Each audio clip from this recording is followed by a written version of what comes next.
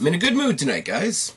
You know why I'm in a good mood tonight? Because I come up here every week to tell you how great NXT is, and it's not just a dig at AEW. I mean, they've got a pay-per-view coming up this Sunday. Whatever will we do? This is their go-home show. However will we compete? They have an alien and a pirate and other things that I'm not going to say because I'll get kicked off the platform. But what are we going to do? They have a go-home show. What are we going to do? Oh, we're just going to keep being awesome.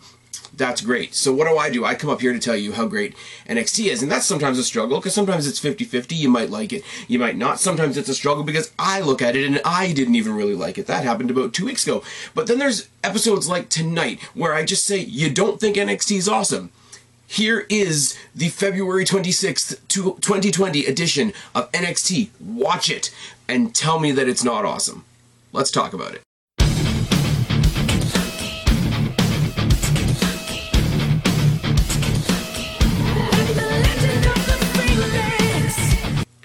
I'm a little excited tonight. Can you tell what's going on, everybody? It's your buddy, it's your pal, Spaz Phoenix, the YWC Reality Check. Indeed, here with your February 26th, 2020 NXT review, and we are going to do the house cleaning, as we always do. First of all, if you're finding this for the first time, if you're listening to this in an audio form, go to YouTube, look up Spaz Phoenix, you will find me. If you're watching me, my pretty sexy face in the gimmick hat, and you want to find me in an audio platform, go to any podcast, Podio. That's where I was trying to say podcast and audio at the same time. So any Podio platform that you have, from the Stitchers to the Spotifys to the iTunes to the Google to the whatever, look up the Spaz Phoenix podcast. You will also find this show, and I don't say it enough, but go to Facebook, look up Spaz Phoenix podcast. There is a group on Facebook for it. There's not very many people on it because I hardly ever talk about it, but you should go and check that out as well. We are growing. We are getting there. We are moving forward. We are still probably the smallest voice in the YWC, but that is okay. Now, what do I need to plug? I need to plug all kinds of things. What did I do yesterday? 2 days ago. 2 days ago, I did a quick update on any of you that are interested in my spiels about Destiny Wrestling, my local fed here in Mississauga. They've got a show coming up in a couple weeks. We've got a couple really good matches added to that show, so go ahead and check it out, including what are they doing with Mustache Mountain? Who is Mustache Mountain facing at Destiny Wrestling's next show, Bad Intentions? Go back 2 videos, and you will see that and much more. And they still have to tell us what they're doing with Jordan Devlin on that show, because that's going to be good too. What else do we have? We had what went down actually today, technically yesterday when you guys are watching this, if you're watching this on the live stream. I did do sort of a rambling preview of WWE Super Showdown, which, as you're watching this, will have already happened, so it's kind of pointless for me to mention it.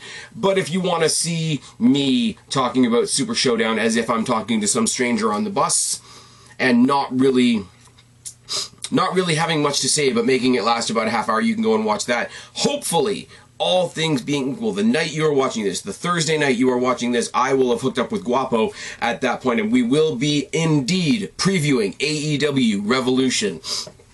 Now, it's no secret that I have my opinions, positively and negatively, about AEW. They will be hashed over quite a bit. I am going to need the positivity of Guapo to balance me out, because there's a lot of things I have to say about AEW, and not just my typical little pot shots. I have some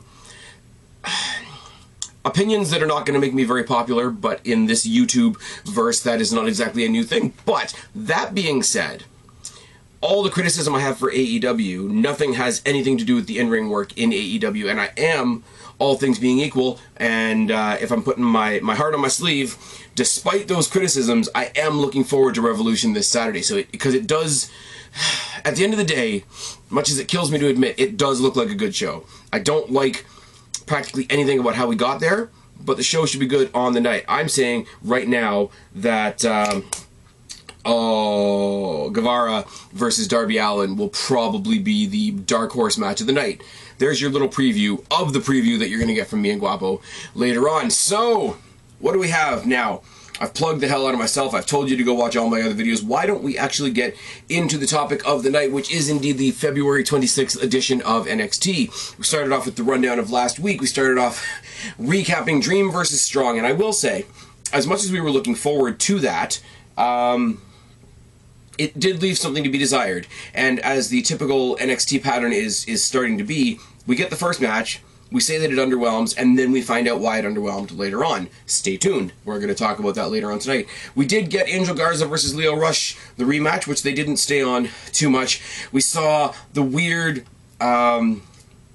Belair. There's a match going on, but fuck those people. It's more important for me to talk and do the "you don't even go here." Again, we recapped that. And we recapped the post-takeover pissed-off Tommaso Ciampa absolutely mauling Austin Theory leading into the match that we are getting tonight. We also start off with the image of outside Full Sail of Charlotte Flair arriving at the arena, and what does she do? She's met by William Regal, who's being all cordial, or all regal, as you will, and she tries to get him to bring in her bags, which is lovely. The only thing, because I will never go overboard, I will never stray into hyperbole and say that NXT is perfect. There's always something on the show that I could have done without. But, because NXT is awesome like that, and NXT is just hooking me up tonight, they got that out of the way right away. The first match of the night is Dominik Dijakovic versus Cameron Grimes. And I'm not talking about it, because I really don't care, but I will hit on a couple of things. My first note, under their names, on the gimmick clipboard here, the Doomy clipboard of Doom, Dijak versus Grimes. I don't care, is my note. But I did make a note that commentary is still trying to hype us up for another round of Lee versus Dijakovic, which is NXT's version of Roman Reigns versus Baron Corbin, is it not? Now, apparently I have to explain that further because people don't get what I mean by that. I don't particularly hate Roman Reigns or Baron Corbin at this point. Baron Corbin is a great weaselly annoying heel, and Roman Reigns, we're all sort of starting to begrudgingly accept him, but they've been fighting forever. Lee and Dijak have also been fighting forever. The matches have been phenomenal. These guys are two physical specimens that do unworldly things, but I want them to face somebody else. Now, the match goes on and on and on and on, and I don't have notes because I don't care about the match. What I do care about is Dominik Dijakovic moving out to the apron to do a random something. Somebody runs to ringside, absolutely takes him out at the leg with a fucking nightstick, and runs into the crowd. Eventually we realize, or maybe it's just my shitty TV, that it's Damian Priest. Damian Priest took him out, and he almost gets a count out. And I'm torn here because as far a match I don't care about, but for storytelling purposes, I don't know how to feel about it because the other guy in the ring is Cameron Grimes, who I also don't give a shit about. But he gets him in at the 9.9 count, so he doesn't necessarily get counted out because they don't want to make the big guy look weak, I get it. But he runs into the ring and he runs into a cave-in. And that wins the match instead, so I don't know if that was a good character thing. Now that does factor into something that I'm going to talk about at the end of the video because I really want to hear your guys' opinion on something. There's going to be a big question, a big I guess you could say audience participation bit at the end of the video. So that means if you want to know what that question is, you got to wait till the end of the video. But for right now, Priest. Now I like this in a way too, and there's a little bit of built-in storytelling here because they had to rebuild to Lee versus Dijak when we got to TakeOver when it became a title match, because before it was just a feud. Here's two big guys, let's let them fight a bunch. And then Keith Lee beat Roderick Strong. You know, February is a thing. Now it's become a championship, and now they had one more match for the belt. But to rebuild Dijak for that title match, they absolutely buried not only Killian Dane, but Damian Priest. So Priest wants a shot at that belt, does he not? But also, he got buried in the process while Dijak went on to have another Keith Lee match. It works in a way. It's sort of cathartic for me because I don't want to see the match again. And it's not even necessarily to a point where I want it to be Damian Priest instead. I just want it to be somebody else. That's it, that's all. We get William Regal in the back being interviewed. He's got big news about the NXT Women's Championship. The NXT Women's Division on WrestleMania weekend because the match, the match for the NXT Championship is happening at WrestleMania, as it should. You've got two, keep it at two, superstars that deserve to be on the WrestleMania stage. Charlotte Flair won the Royal Rumble. That alone is WrestleMania worthy. Rhea Ripley is having her Becky Lynch from 2 years ago time right now. So put them on the WrestleMania stage. It puts NXT on the stage. It puts NXT's women's division that we can beat AEW over the head with, as I say week after week after week, on the main event stage, because it is the women's division in NXT is the best thing in the WWE. And if you're the best thing in the WWE, you should be featured at WrestleMania. That's just a thing. But what are the women going to do the night before at TakeOver? Because this Big Four pay-per-view, unlike the Royal Rumble, does have a TakeOver in front of it. We are going to have qualifying matches in the coming weeks, and what we are going to have at TakeOver, I don't know whether they're calling it TakeOver Tampa or TakeOver Tampa Bay. Somebody clarify it for me down in the box below. But we are going to have a women's title #1 contenders ladder match at that show. So if you're not going to have the women's championship featured on the show, get all the other women that are awesome, like Shotzi, like Bianca. Yeah, throw Bianca in there, Dakota, Tegan Nox, etc., and just let them have a ladder match. The last time there was a ladder match was when the I can speak, I swear, the Street Profits became the tag team champions, and that was great. The 4-way tag that they had, and I can't remember who else was in it. It's fine, but this is a great announcement, and it's not the last exciting announcement about TakeOver Tampa that we're going to have tonight, because the immediate next one comes from Finn Balor. Finn Balor comes out and he says, you know what, I'm just going to talk about myself for a minute. I'm not a moves guy, I'm not an internet guy, I'm not a stooge guy that's going to go bug my bosses backstage, but when I'm in the ring, when I'm in this NXT ring, and the bell rings, I am the guy. I've built brands. I've done Japan. I've done Mexico. I've done the Intercontinental Championship. I've done the Universal Championship. And I've done the NXT Championship. It's WrestleMania season, and I've been at my peak for 20 years. What's next for the Prince? Who's next to get the rub from Finn Balor? I like that a whole lot. He starts rhyming them off. Gargano, Riddle, Ilya Dragunov. But then you hear that particular Imperium music, and you don't see Walter, but you see Marcel Barthel and Fabian Aichner, the tag team of Imperium, and I'm sure Alexander Wolf would be with them as well, but I think he's still injured. Somebody correct me down in the box below. I still haven't caught up on NXT UK, but whatever. And he says, the ring that you're standing in belongs to, and I know they say it with a weird accent. I think they're saying general, but I think they pronounce it the Ring General. I'm terrible. I shouldn't do accents. It's fine. I'm another Adam Wilborn over here. But the ring belongs to the Ring General. The UK champion Walter sends his regards. And there's a 2-on-1 beatdown that doesn't work at first because Finn Balor fends them off, but eventually he gets taken out, thrown into the steps. That's the end of the segment. That's not the end of the story, though. The story is not Marcel Barthel. The story is not Fabian Aichner. The story is the potential NXT UK Championship match at TakeOver Tampa Bay between Walter and Finn Balor. Oh yes, take my money. Because there's a lot. There's a lot we could do there, because they use Imperium to cross over between the two brands of NXT. That's fine. You've got a heel versus heel match where it sort of becomes, who's the bigger dick. Now, Walter's got backup. I could see a scenario where Balor sort of co-opts some or all of the Undisputed Era because they have an issue with Imperium because they beat them at Worlds Collide. If he co-opts whatever members of Imperium aren't already in a match that night, obviously not Adam Cole because he'll have a title match, etc. There could be a really cool thing there, because if he borrows the Undisputed Era, then there could be a power struggle between him and Adam Cole. They could do all kinds of things that could lead into another title shot later on down the line. I thought, and everybody thought, that Finn Balor was going to come off of that win against Johnny Gargano and go after Adam Cole for the title. And it would have been great, because they had that match on, December 18th Raw, where they did December 18th NXT episode where they did the two big title matches and Rhea Ripley won at the end, and she deserves it, rah.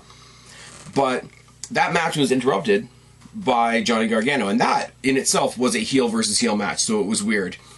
So if they had gone that way and given us the match that we already see, the match that we already know is good, the two most popular guys on the brand, and we will actually get a finish this time, that would have been a WrestleMania TakeOver worthy main event. What we didn't see was the absolute swerve of Finn Balor versus Walter for that title. Because here's the thing. Pretty sure Walter's going to win that, or there's going to be a no contest or whatever. And it'll be in the middle of the card, so that's okay. But if they went the long way, if they do what they did with the Cruiserweight Championship, except in reverse, have Finn Balor over in the UK brand for a little bit, Finn Balor could be the shot in the arm that NXT UK needs. I'm not in any way, shape, or form saying that that's what they are going to do, but the potential of Finn Balor, because Finn Balor went over, he fought Ilya Dragunov, and I'm sure there's a lot of other people. I mean, he doesn't have to go over there to face Jordan Devlin now, because Jordan Devlin crosses all the brands, because he's a rock star. But, man, and just the way...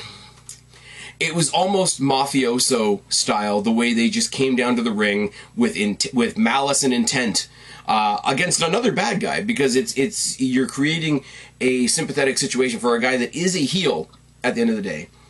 But they came down there straight with a focus, with malice in their hearts, and like I say, it was very, very mafia-like, the Don sends his regards, except in this case, it was the UK champion Walter sends his regards. He's not even there. He's very, very mob boss in that moment, and he's not even in the building. Fucking brilliant. So, what do we have? So far, at TakeOver, we have a women's ladder match to make up for the fact that we don't have a title match, and potentially Finn Balor versus Walter.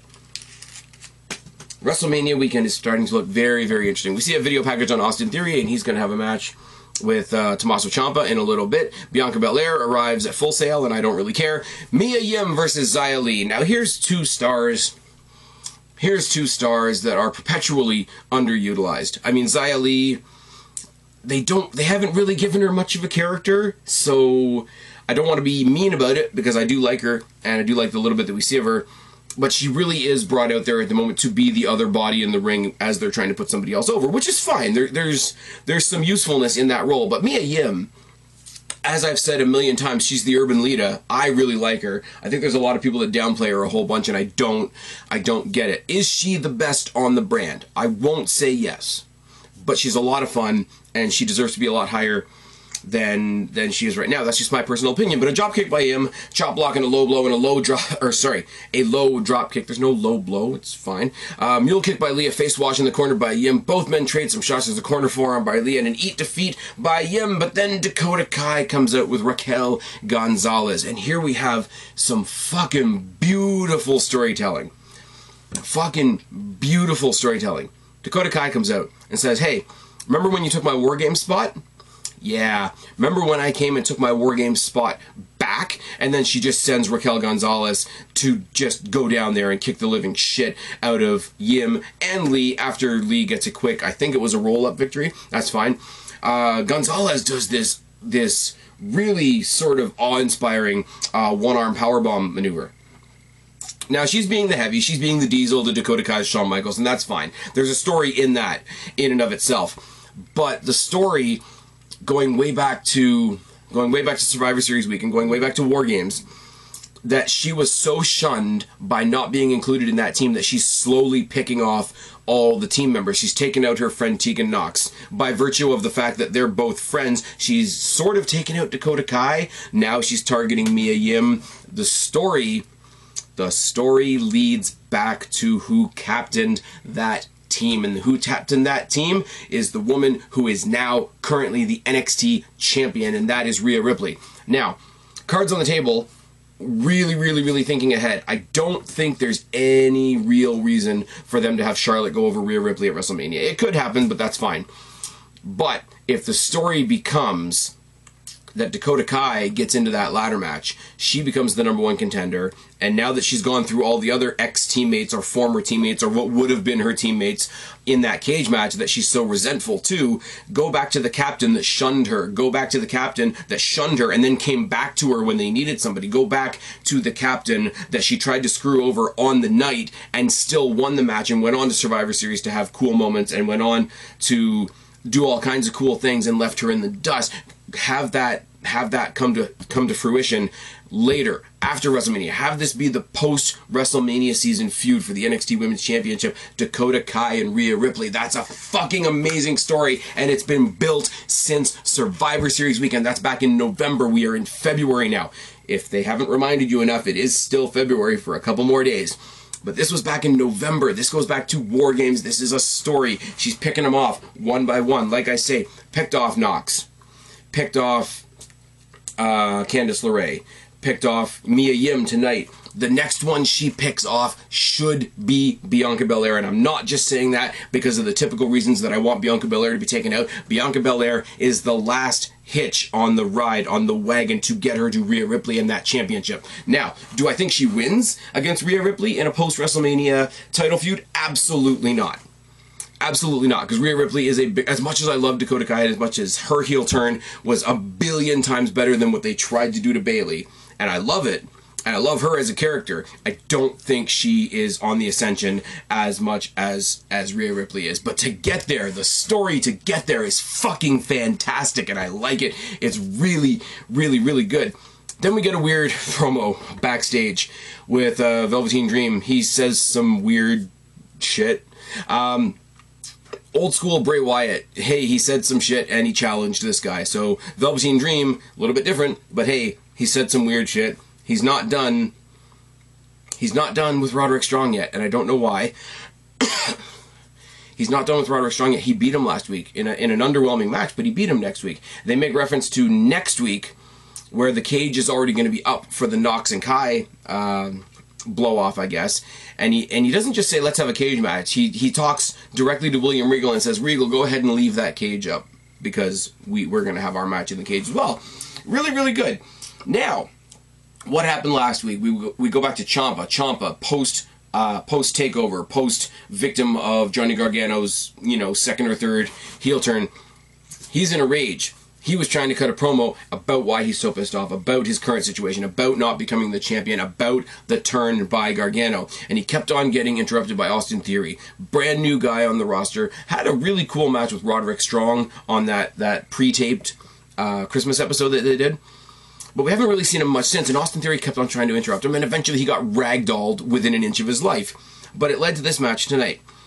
And you would have been forgiven to think that this is just going to be a squash match. He's going to go in there, squash him in 2 minutes, and cut a promo on Johnny Gargano. But instead we got this. Collar elbow tie and a side headlock by Ciampa. Right hands by Ciampa and a series of strikes by Theory. Chops by Ciampa, a mudhole stop and a grounded side headlock. Ciampa tosses out Theory. Ciampa eats the apron on the outside because he tossed Theory on the outside, and they're brawling, and he eats the apron. Standing drop kick by Theory and some corner chops. There's a neck breaker, and this neck breaker that he does, when they do the turning neck breaker, and it sort of looks like almost a reverse stunner. Well, he did that, but he did it over the top rope, so when he did it, he slingshotted Austin Theory by his neck off the apron to the floor below, as Michael Cole would say, and that sends us perfectly into commercial break. Mudhole stomp by Theory as we come back from the commercial break. There's a trip and a standing moonsault to the back. A grounded head and arm lock by Theory. Forearms and an Irish whip. Lariat by Ciampa. Stalling release German suplex by Ciampa. Back elbow by Ciampa and a knee shot. Corner chops. They trade some forearm shots. There's a modified Ushigoroshi. I don't know what they call it. Again, somebody who's either familiar with Austin Theory or familiar with Evolve or just familiar with the names of things in general. He goes for the Ushigoroshi, but he does that weird cradle where he grapevines the legs. They said it was something else. I didn't hear it. I wasn't sure. It's a modified Ushigoroshi. That's all I can say about that, because just Ushigoroshi is fun to say. There's chops. There's boots all over the place. They fight to the outside. On the way back in, Ciampa hits him with the Widow's Bell. Ciampa hits him with the fairy tale ending. And Ciampa gets the obvious win. Austin Theory was never going to win this match. The upside of this is this was the opposite. This was the absolute opposite of a squash match. Now, you got Ciampa, multiple-time NXT champion of the brand, guy who's only not on the main roster now because he's told Triple H that he won't go to the main roster. And he got taken to the limit, quote-unquote. That's the typical WWE registered parlance that they use for stuff like that, by a guy who's really only had 2 notable matches, and one of them was on a pre-taped holiday show. Ciampa gave everything to Austin Theory in this match to make him look like $1 million. There's a post-match assault by Ciampa. Theory tries to get back in the mix as well, which is just enough of a distraction to get a super kick by Gargano. Gargano then sits on the apron and just starts clapping. I thought he was going to do like the rapid clapping and the rapid tapping on the shoulder like Ciampa does for himself to mock him, but he doesn't. He just really slowly applauds himself while there's a dueling Johnny Wrestling, Johnny Sucks chant in the crowd, which is good. In the back, Strong is back there with the rest of the Undisputed Era. He accepts the challenge for the cage match for next week. And then Adam Cole says, yeah, you're going to beat him in that cage match. And then they quickly move on to other stuff. He's like, you're going to get the North American title back. These guys are going to get the tag titles back. And we're going to be fine. The one thing I didn't realize until recently is whenever we go backstage, these guys have always got like their little like flag banner. I got my NXT banner over there. It's good. But they all like do it in front of their own banners. It provides a little bit of an aesthetic, but also it's a free plug for WWE Shop, is it not? I haven't noticed really, and somebody was mentioning it online, and I've gone back and just quickly looked through a couple of other their promos. They're always doing their promos out of the back of a trailer, whereas most other people are doing it in the hallway, in the training area, in the locker room. They're always doing it in the back of these sort of tractor trailers, and it does give it you don't notice it, but it gives it a different feeling, and it's I don't know what it is. I don't know what to call it other than the fact that it's really, really good. So the prophecy will still be fulfilled. The golden Undisputed Era will be what it will. Strong's going to have the cage match next week. It's all good. It is a little bit of a typical Undisputed Era promo, but at the same time it covered all the bases, and we're good. You know what's really good? The idea that both AEW and NXT just have a bunch of, overhyped vanilla midgets. Little tiny, scrawny guys doing their flippy-doos and all that sort of thing. And then you find out, hey, coming up next, Bronson Reed versus Killian Dane. Where's your vanilla midgets? Where's your scrawny guys? Where's your overhyped flippy-doos in this? Collar and elbow tie-up, and each of them attempt to slam, and it is a little bit of the typical Big Show Mark Henry, I can't slam you, but I can probably slam you later on in the match. Single leg drop kick by Reed followed by a suicide dive. Do I need to say how terrifying the idea of a Bronson Reed suicide dive is? I really don't, do I? Boot by Dane and an elevated drop kick off the ropes and a corner body shot. Hard Irish whip by Dane and a series of forearms. Seated, I missed the opportunity, didn't I? Hard Irish whip by the Irishman. There we go. Series of forearms. There's a seated abdominal stretch by Dane with knuckles digging deep into the ribs. It's good. Atomic Jump and a bionic elbow by Reed. I thought they were going to make a Dusty Rhodes reference, but they didn't. That time is over now. Both men trade some forearms, some chops, some kicks, some headbutts. The headbutts are particularly brutal because they're two big, massive dudes. Lariat by Reed and a front slam and a back suplex and a corner hip attack by Reed. Samoan drop by Dane, second rope DDT by Reed, and a Death Valley driver. The Death Valley driver was almost a Death Valley bomb, but it sort of fell off a little bit, and it was a little less than perfect, which, I've talked about this before, but when they hit a move and it's not quite perfect, sometimes it looks even better. Second rope superplex by Killian Dane. Look at the size of Killian Dane. Look at the size of Bronson Reed. Look at the size of the two of them combined coming down to the ring floor off the second rope. That's terrifying. That's one of those moments where you should have a break the ring moment. I can speak, I swear. I do think there's one thing I need to mention, and it's not specific to this match, but it is for commentators in general. This time it happened to be Beth Phoenix, and I like Beth Phoenix, don't get me wrong. She's coming to Raw this week to tell us how badly Edge is injured, and I think she's going to get RKO'd, and I'm going to laugh a whole bunch because I'm a terrible person. Can we stop every time two big guys fight in the ring, one of the ring announcers saying the cliche, well, they should have reinforced the ring, because the Royal Rumble is a thing, and there's not ever 30 guys in the ring, but 30 guys get in and out of that match over the course of that hour-long time frame or whatever. If they can hold that many bodies, there's no two bodies that are going to break the ring. I know they've done it. They did the collapse thing with the Lesnar and Show, and then they tried to do it again with Mark Henry and Show. It's fine. I get it. I get what they try to do with that, but it's one of those things. There's a lot of logics that we ignore in wrestling just because it works. You kick me and you slap your leg, and I'm supposed to believe that the slap that I hear is the sound of the kick that I'm doing to you, and that's not the case. That's fine. That's stuff we can ignore. There is no way even these two guys are going to break the ring. And it's a little one step beyond. And I hope you guys get what I mean. And like I say, I'm not coming down on Beth Phoenix. Beth Phoenix is way better in that role than most people give her credit for. She's way better in that role than Renee Young was on Raw. And I didn't even mind Renee Young. But it is what it is. 3 running sentons in a row and a Vader bomb gets the win for Killian Dane. Bronson Reed looked like $1 million in this match. Killian Dane is a lot of fun because he's a typical crazy wrestling character, which is fine.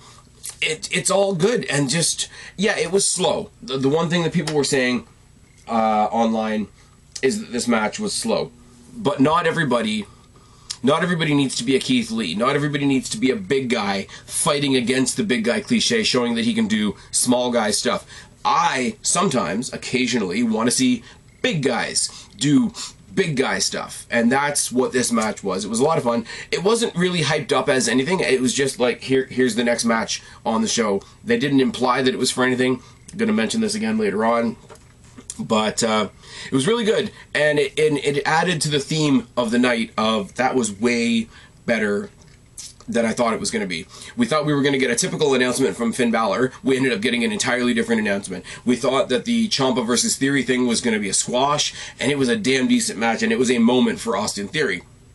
This could have just been, two big pork chops thrown at each other, but instead it was a really good big guy match, and it was good. We're going to move on to NXT, WWE. They don't really do tag team wrestling, do they? Except they did an entire tournament that was great, and the Broserweights are awesome. Grizzled Young Veterans versus the Forgotten Sons. Now, again, the Forgotten Sons are in there, and you hear Forgotten Sons, and, there's a reason they're forgotten. Ha, ha, ha, ha, whatever.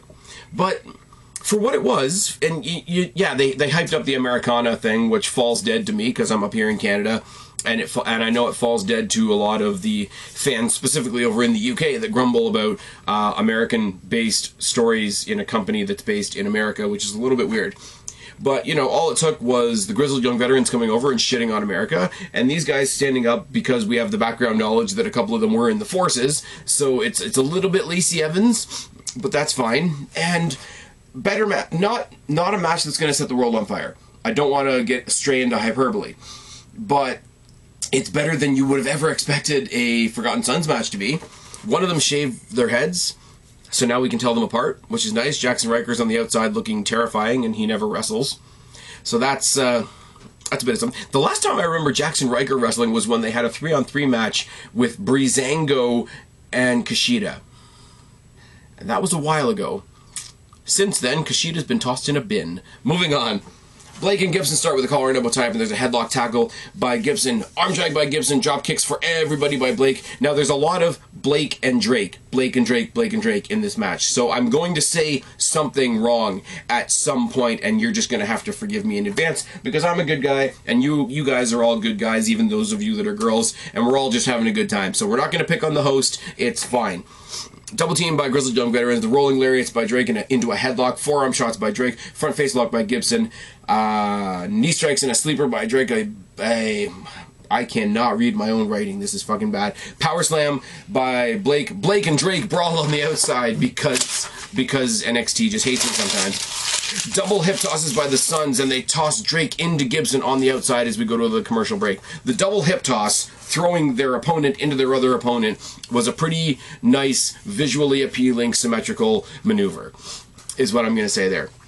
Coming off the commercial break, the Grizzled Young Veterans are still double teaming outside the ring. Stomps to the back by Gibson and a grounded headlock. A neck breaker by Blake. Forearms for everybody by Cutler. A butterfly okay, I will say, Brandon Cutler, the one thing he does really, really well that stuck, well, not the only thing he does really well, but the thing that stuck with me in this match, he does this, it starts off looking like it's going to be a pedigree, but then it turns into a butterfly backbreaker, and every wrestler, or every wrestler that you pay attention to, has that one thing that they pull off really, really well. I always like when Sami Zayn does the haluva kick. I always like when, what's his name, Gargano does the slingshot spear. It pops me, and the butterfly backbreaker is just fucking gorgeous, isn't it? Buckle bomb by Cutler into a fisherman driver. The Grizzled Young Veterans double team Jackson Riker on the outside for reasons, and they throw him into the steps, but then they come back in. They hit the ticket to Mayhem on one of the other guys. I don't even remember which one it was because I didn't write it down. Grizzled Young Veterans get the win. Now, I said, going into this match, that the Forgotten Sons haven't looked this good in a while. They haven't looked this relevant in a while. They haven't looked this formidable in a long time. But don't let that distract you from the fact that this was a showcase for the Grizzled Young Veterans. They cut another promo about, Full Sail being full of American Yankees and neckbeards, and that's getting a little bit repetitive, but the delivery is still good, so I give it a pass. Not that they really need a pass from me, but whatever, it is what it is.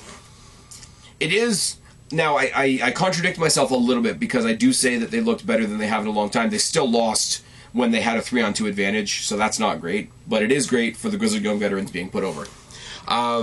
It's weird that they've gone the cookie-cutter, patriotic, okay, we're Americans, therefore we're faces in this feud, because I don't think the Forgotten Sons have ever been babyface characters. Now, they've done things in other places.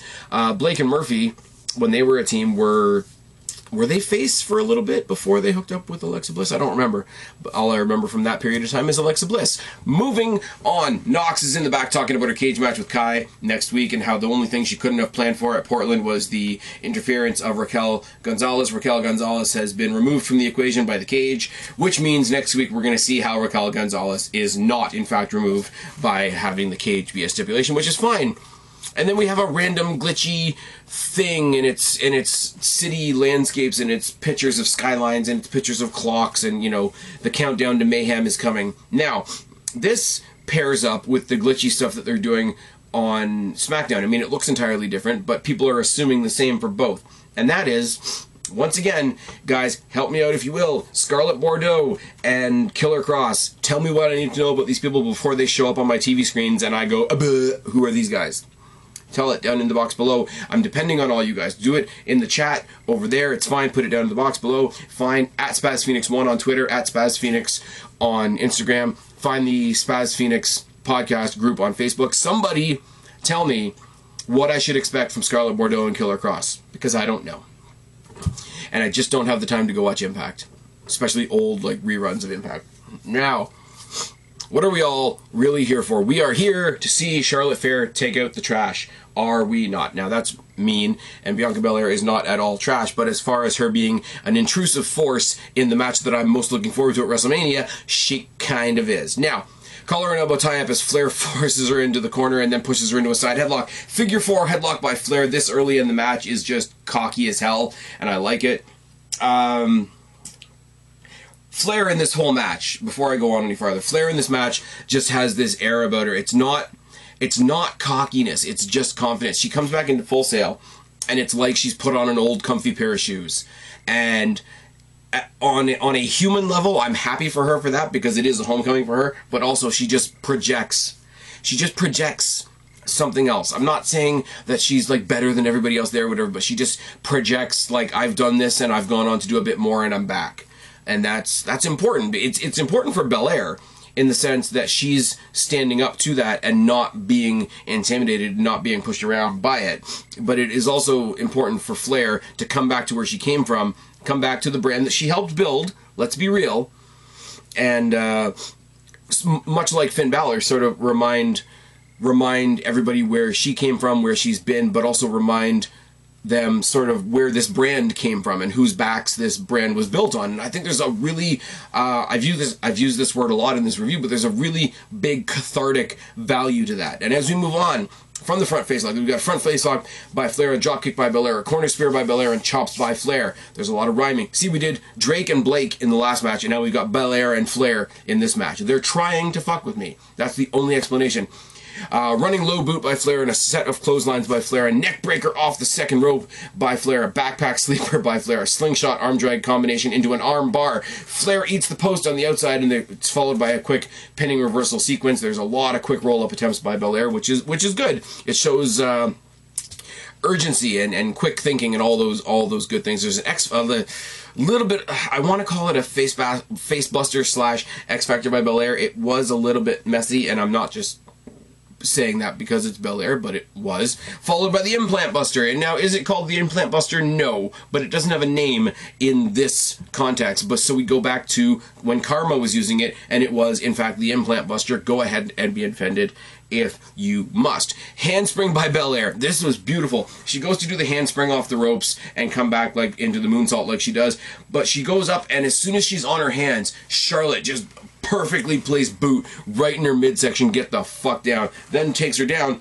takes her down. This is the best part of the whole show for me because I hate the gimmick. It's super stupid. Takes her down by that stupid ponytail into a seated abdominal stretch. Stretching out the abdominals that, yes, granted, Bianca Belair has a lot of abdominals. She is a female Finn Balor in that regard. But let's stretch out all those abdominals that I just buried my fucking foot in. Oh, yes. Running splash by Belair. Backbreaker into Snake Eyes by Charlotte. And the walls of Flair. Yes, I said it. They tried to cover it up on commentary. Oh, Jill, look, she's just done like a modified Boston Crab. No, fully. Fuck AEW. This was the walls of Flair, and it was great. Not only that, but she put her down, adjusted herself, and then put up a Brock lock, which I'm going to call the Flair lock, because I can. And then she goes into a powerbomb from that position. Dropkick by Belair, and then Blair hits a spear, but you know what's awesome? And I'll say it loud, and I will say it proud. Anything you can do, I can do better. Spear by Charlotte Flair gets the win, and in about 30 seconds she recovers from the win, celebrates a little bit, rushes to the outside, grabs a chair, crushes Bianca Belair's leg in the chair, locks her in the figure 8 as Ripley's coming down to the ring, and gets out of the ring just in time for Ripley to stand tall with her belt. She's staring down Flair, Flair staring down her. Bianca Belair is as irrelevant as ever, and everybody moves on. Ripley standing tall in the ring with her belt, Belair sort of limping around the ring somewhere, and Flair exiting triumphantly through the crowd. Everybody wins. This was great. Belair looked good in the match. Don't let me take anything away from Belair in the ring. I never take anything away from Belair in the ring. But as far as her intrusive nature in this feud, it has to end. It has to end. It really, really does. I have pitched it multiple times. It's not that I don't want Belair to have success. It's not that I don't want her to have titles. I don't even care if she's at WrestleMania. We've got Baszler going after Becky. That's an NXT match. We've got Rhea Ripley taking on Charlotte. That's an NXT match. Why don't you go 3 for 3? Why don't you have Belair go after Bayley and win the SmackDown title? Change the entire dynamic on that show. I would applaud her for that, because Bayley is doing fuck all, and even Bianca Belair is better than Sasha Banks. Oh, yes, and Naomi, but that's another story altogether. Next week, we've got two NXT cage matches. It's NXT Lockdown, is it not? We're going to fight against the idea that AEW put out a couple weeks ago that they've entirely reinvented the cage match. We're going to have Tegan Nox versus Dakota Kai. Raquel Gonzalez is going to be sitting somewhere around, but hopefully so will Mia Yim, Candice LeRae, Tegan Nox, etc. And there'll be a bit of balance of the power there. Dream versus Strong is also happening in the cage next week, and I hope it's a step up from the match we had last week, which, as I say, was a little underwhelming. But we're getting into that. Period of time now where the underwhelming matches are okay. Tegan Nox versus Dakota Kai the first time around was underwhelming, and then we saw what they did at Portland, and now we're gonna do it in a cage. The progression there is good. Velveteen Dream versus Roderick Strong was underwhelming the first time. I do believe second time around they will up their game. They will up their game proportionately to the stipulation that they're faced with. It will be really, really good. And now, as advertised, I have a question for all of you guys, and it's just an idea in my head. I started off this review talking about Dijak and how I really hate that they just keep pushing him into the match with Lee that we've seen a million times. Now, I have a question for you guys, and it's, what would you rather? I don't want Dijak versus Lee again. I really don't. And they even made mention that the North American Championship division, if you can call it a division, is heating up.